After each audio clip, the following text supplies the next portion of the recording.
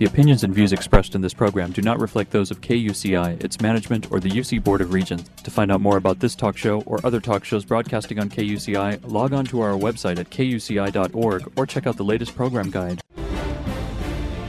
You're listening to KUCI 88.9 FM in Irvine and KUCI.org on the web. Welcome to Privacy Piracy. I'm Lloyd. I'm the show's engineer, and your host is Mari Frank. Mari's a local attorney and certified information privacy professional. She's the author of several books, including Safeguard Your Identity, From Victim to Victor, and The Complete Idiot's Guide to Recovering from Identity Theft. She's testified many times in Congress and the California legislature on privacy and identity theft issues. And you may have seen her on Dateline, 48 Hour, CNN, NBC, ABC, O'Reilly Factor, and many other shows, including her own 90-minute PBS television special, Protecting Yourself in the Information Age. To learn more about this radio show and our great guests, please visit kuci.org/privacypiracy. Hey, Mari, what's our show about today? Well, Lloyd, today our show is about criminal identity theft, and this is absolutely the worst type of identity theft. If you can imagine someone thinking that you're a criminal and arresting you. And this is exactly what has happened to this wonderful man that I got to know. I've known him for probably over a year now. And let me tell you a little bit about Stephen Eccles. He was a victim, or he still is a victim of criminal identity theft. He tried to fix it, and it has just plagued his life. And you'll hear this story from him. But let me tell you a little bit about his background. Stephen Eccles was born in Linwood, California, and he was never got in trouble with the police or any in law enforcement or anything like that until, of course, this evil twin came into his life. And he attended private schools, Catholic schools. In 1981, he joined the United States Air Force as a maintenance data systems analyst. And then he had tours of in Texas, Illinois, and even in South Korea. In 1992, he was part of a downsizing effort of base closures, and then he separated from the Air Force, but he had an honorable discharge. Then in 1993, he was employed by the Department of Veteran Affairs in West LA at the VA Medical Center. And then he attended ITT Technical Institute in their Electronics Engineering Technology program in 1997, where he received an Associate of Science degree and graduated with the highest honors in 1999. Then after graduation, he gained employment as a field service technician with Shure Electric Company, Inc., working at the Los Angeles International Airport. And he provided maintenance and repair at that location until September 11th, the tragedy of 2001. And so they had airport closures, as you know. He decided to return to college, and he went back to ITT Technical Institute and completed his Bachelor's of Science degree in Information Systems Security, again with the highest honors in 2004. Then he started to work for InVision Technologies, which is now the name of the company is Morpho Detection, Inc.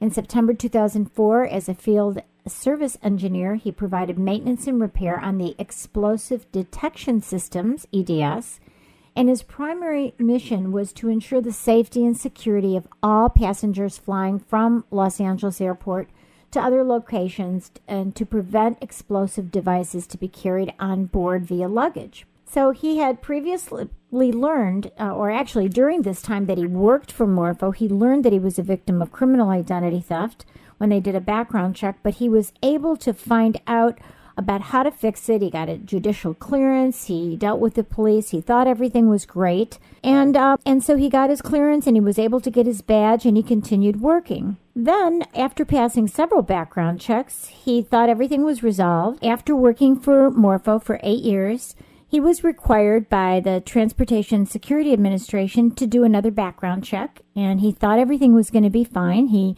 completed the online background check, and lo and behold, all of the old false felony convictions were on there. They did not belong to him, and he immediately took action. Morpho itself knew that he had been a victim of identity theft. They did nothing to help him with TSA. And so, unfortunately, he was terminated in March 2010 based on the criminal identity theft. And they thought he was a liar, that he lied, that he didn't have any felony convictions, but really these belonged to his evil twin. So after that happened, Stephen was smart enough to ask for the background check. He did a Freedom of Information Act request from TSA, and to date, he still doesn't have that background check. According to the Fair Credit Reporting Act, you are supposed to be able to get a copy of a background check when you're denied employment based on a background check. And even the government should happen with the government. And he wasn't able to get the background check from Morpho either. So he came to me. I was trying to help him to get this background check. And subsequently, there was a lawsuit filed. And he filed this lawsuit with John Fallett of San Ramon.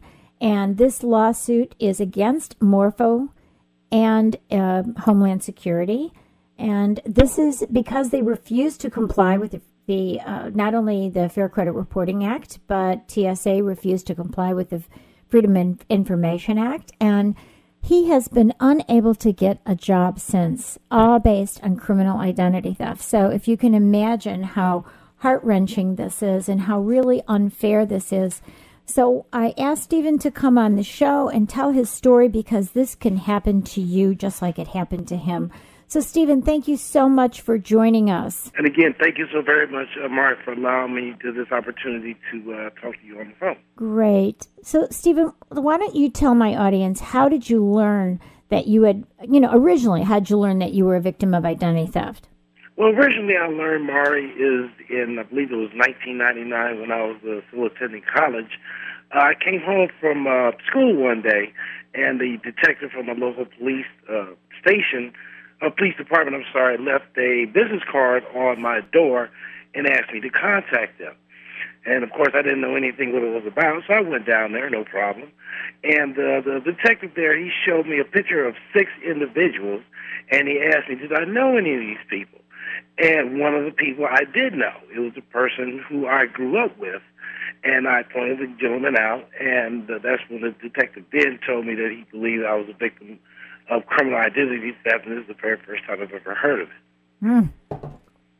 So who is this guy who did this to you? Why don't you tell us about him and what happened to you as a kid?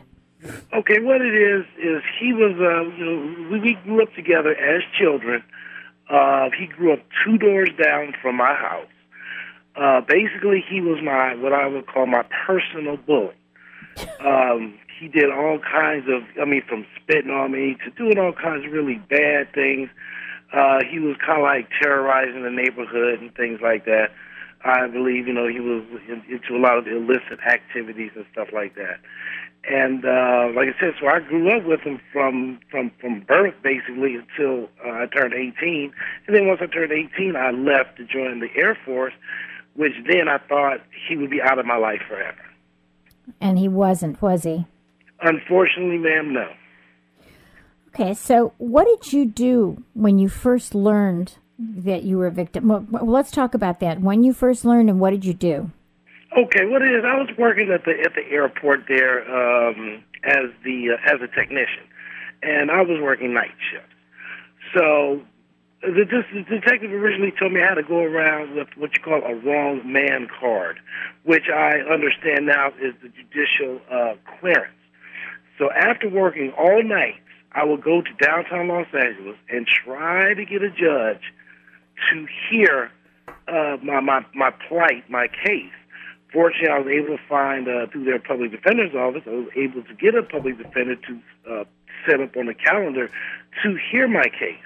Once I presented it to the judge, which was all of 2 minutes, the judge just looked up at me and said, I don't want to deal with this. I don't want to separate you two, because this gentleman might want to use my name later on in life.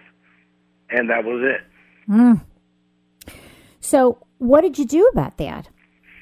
Well, what I did about that, eventually what happened is, I believe several months later, a mutual acquaintance had told me that the gentleman was arrested.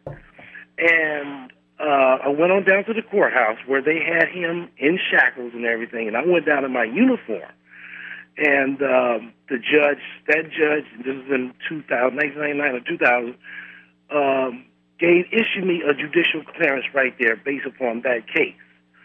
And so he did it. Wait a second. So Stephen, right while he was there in shackles, he gave you. You're standing there, the guy's in shackles, and you got the judicial clearance. Exactly, Maury. Oh wow! You never told me that. I'll tell you how convoluted it is. They would call his name, right? But I would have to stand up. Oh my gosh! Well, that's crazy. You weren't using his name. No, not at all. Not at all. Not at all. So they issued me the judicial clearance as, how can I put this, as like Joe Public in a sense. I'm thinking it's done. It's I have this piece of paper that whenever I need to present it, it will be sufficient enough to clear me of this.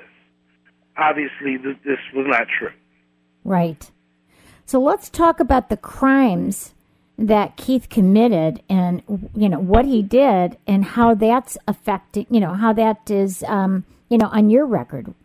Sure. The initial crime, I believe he did, was something to do with terrorist threats or stalking or something like that.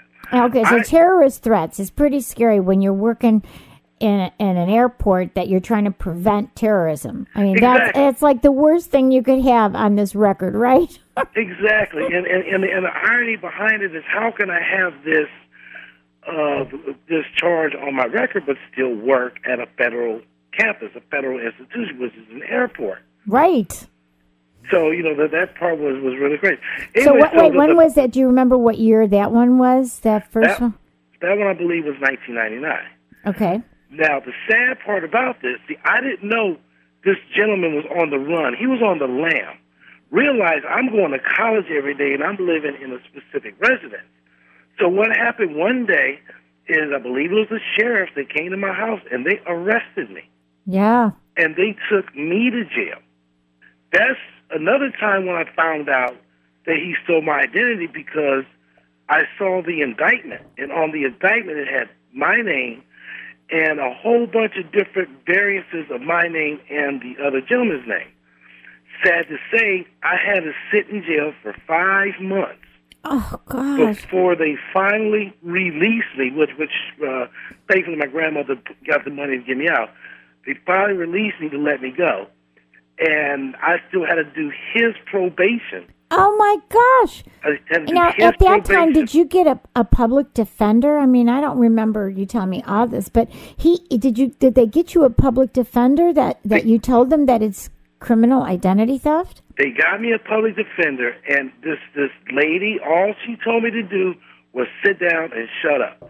That was basically verbatim what this individual told me. No. Even though I'm sitting here, kind of, if you know what I'm saying, screaming at the top of my lungs in my mind, I'm not this person. I'm not this person. Yes, I'm not this person. And still, I mean, I did jail time. Oh, my gosh. When I got out. And at that time, I mean, you didn't think like, oh my gosh, I had this terrible attorney who didn't listen to me. I got to get another attorney. I mean, what were you thinking? Well, what it is, we did get an attorney, but his mission pretty much is just to get me out, because they were trying to give me like 10 years. Oh my gosh. For something that I was not aware of, something I didn't do. Oh. And also, Maury, I don't know if I tell you this, they took me in when I was only 2 weeks away from getting my degree. Oh, my gosh. Oh. 2 weeks away from getting my degree. I'm telling you, this is a great story for a movie. I've always told you that. Oh, my gosh. Okay, so then what happened? You got out after did they apologize? Oh, we had the wrong person? Or Of course not. Of course not. They didn't apologize. But what I did is through my grit and determination, I went right back to college. Yeah. And I completed my, I believe then, associate's degree. Well, let me ask you another question, kind of going back to this. When you were in jail for 5 months for what the other guy did, right. So at that point, what ended up on your record from that? Did they did a dismissal or what did they do? What it ended up being is a conviction, some type of 2 felony convictions for these charges. But what I did is when I got, because, attorneys are expensive or whatnot, and it's hard to convince people about identity theft. What I did, I took it upon myself, is I had the case lowered to a misdemeanor. I had it expunged, and then I had it dismissed. Okay. Thinking that this would come off of my record, and I would just be able to go on with my life. Which obviously that didn't was... work out. Yeah, right. Obviously that didn't work out either. I'm sorry. Right. Okay, so what were so we had that offense, we had the one in 1999, and then what was the most recent offense? Okay, the most recent offense, I'm sorry, there was two other ones. There was another one for some type of grand theft. I don't know what it was. Yep. All I know is I was driving to the store on New Year's Day, 2007. Local police pulls me over. I remember I had the judicial clearance. Right. From 2000 or 1999, whatever. The police, they still took me to jail. They still impounded my vehicle. Even though you showed them your certificate of clearance? Even though I showed them the certificate of clearance. Once they ran my live scan fingerprints. Yes. Then they released me. Then they took me to go get my vehicle for free out of the impound and stuff like that.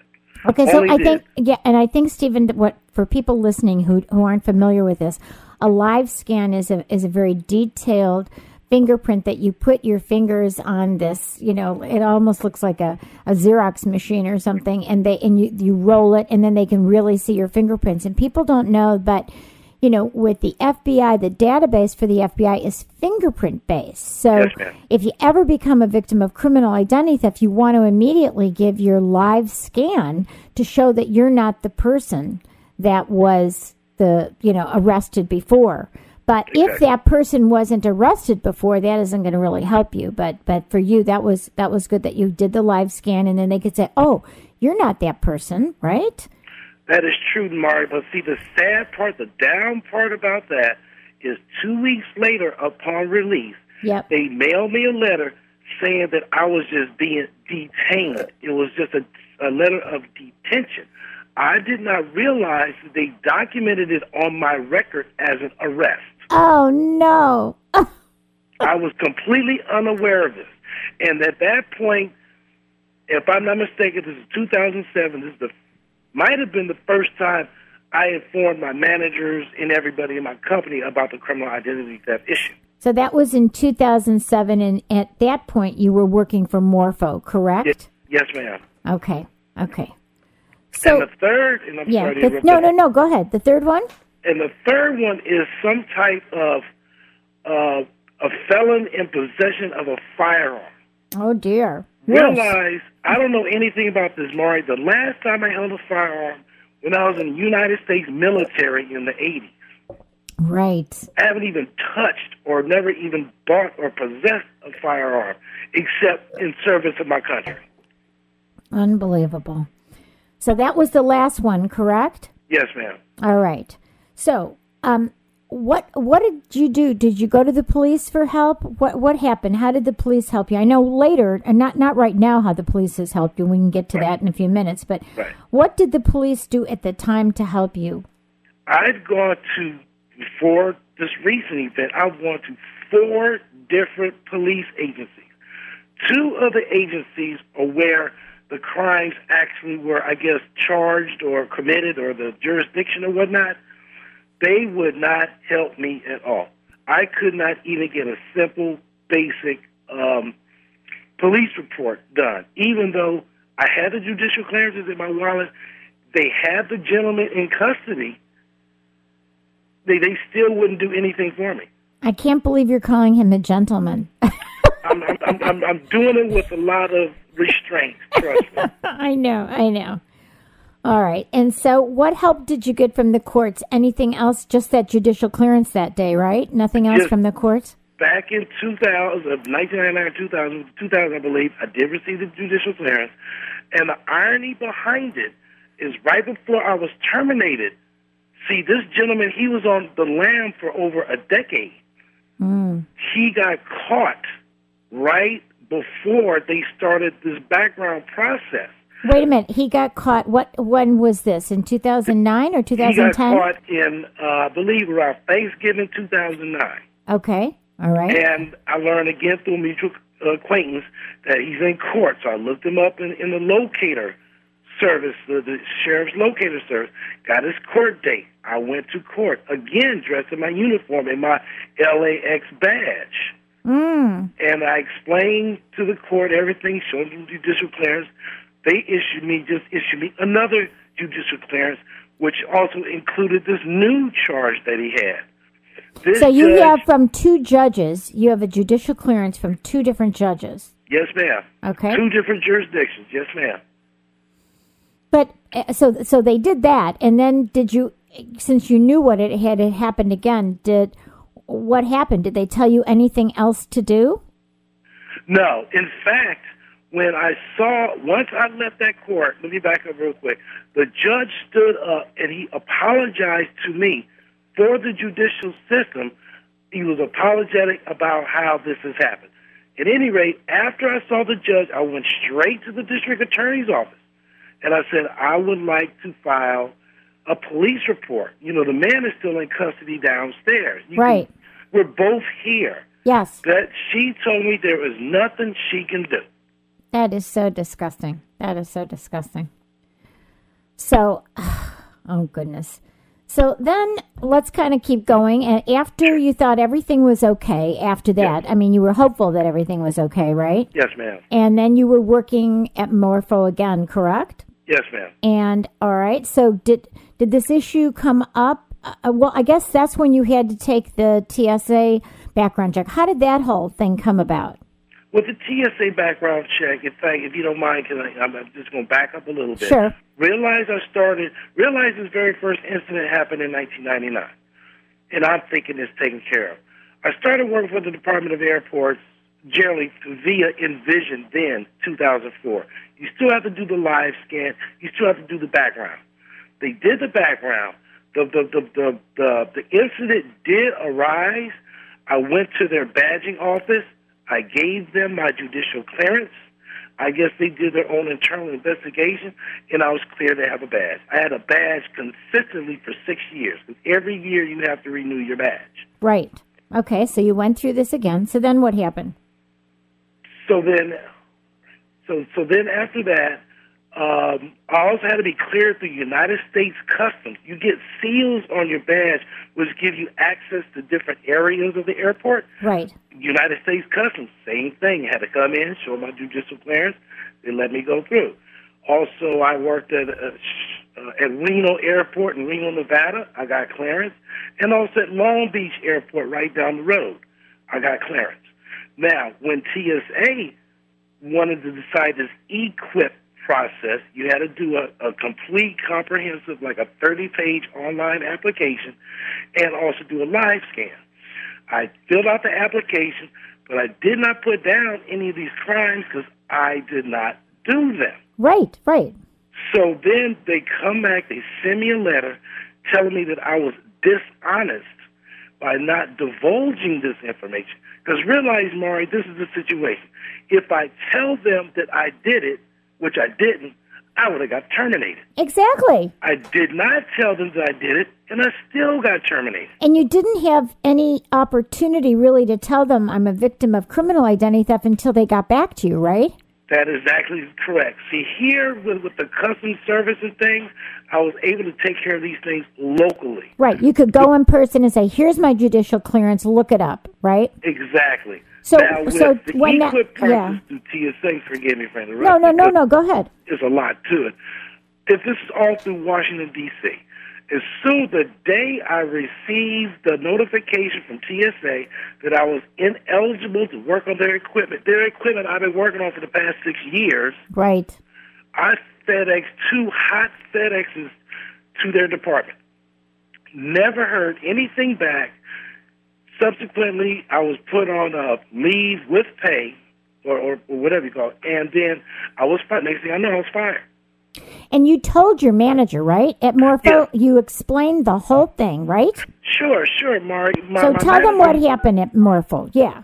My manager knew for at least 2 to 3 years, and the irony behind it is when my manager called me regarding the, not the termination, but when I was placed on leave and whatnot, he jokingly said, well, this is probably has something to do with that background thing, doesn't it?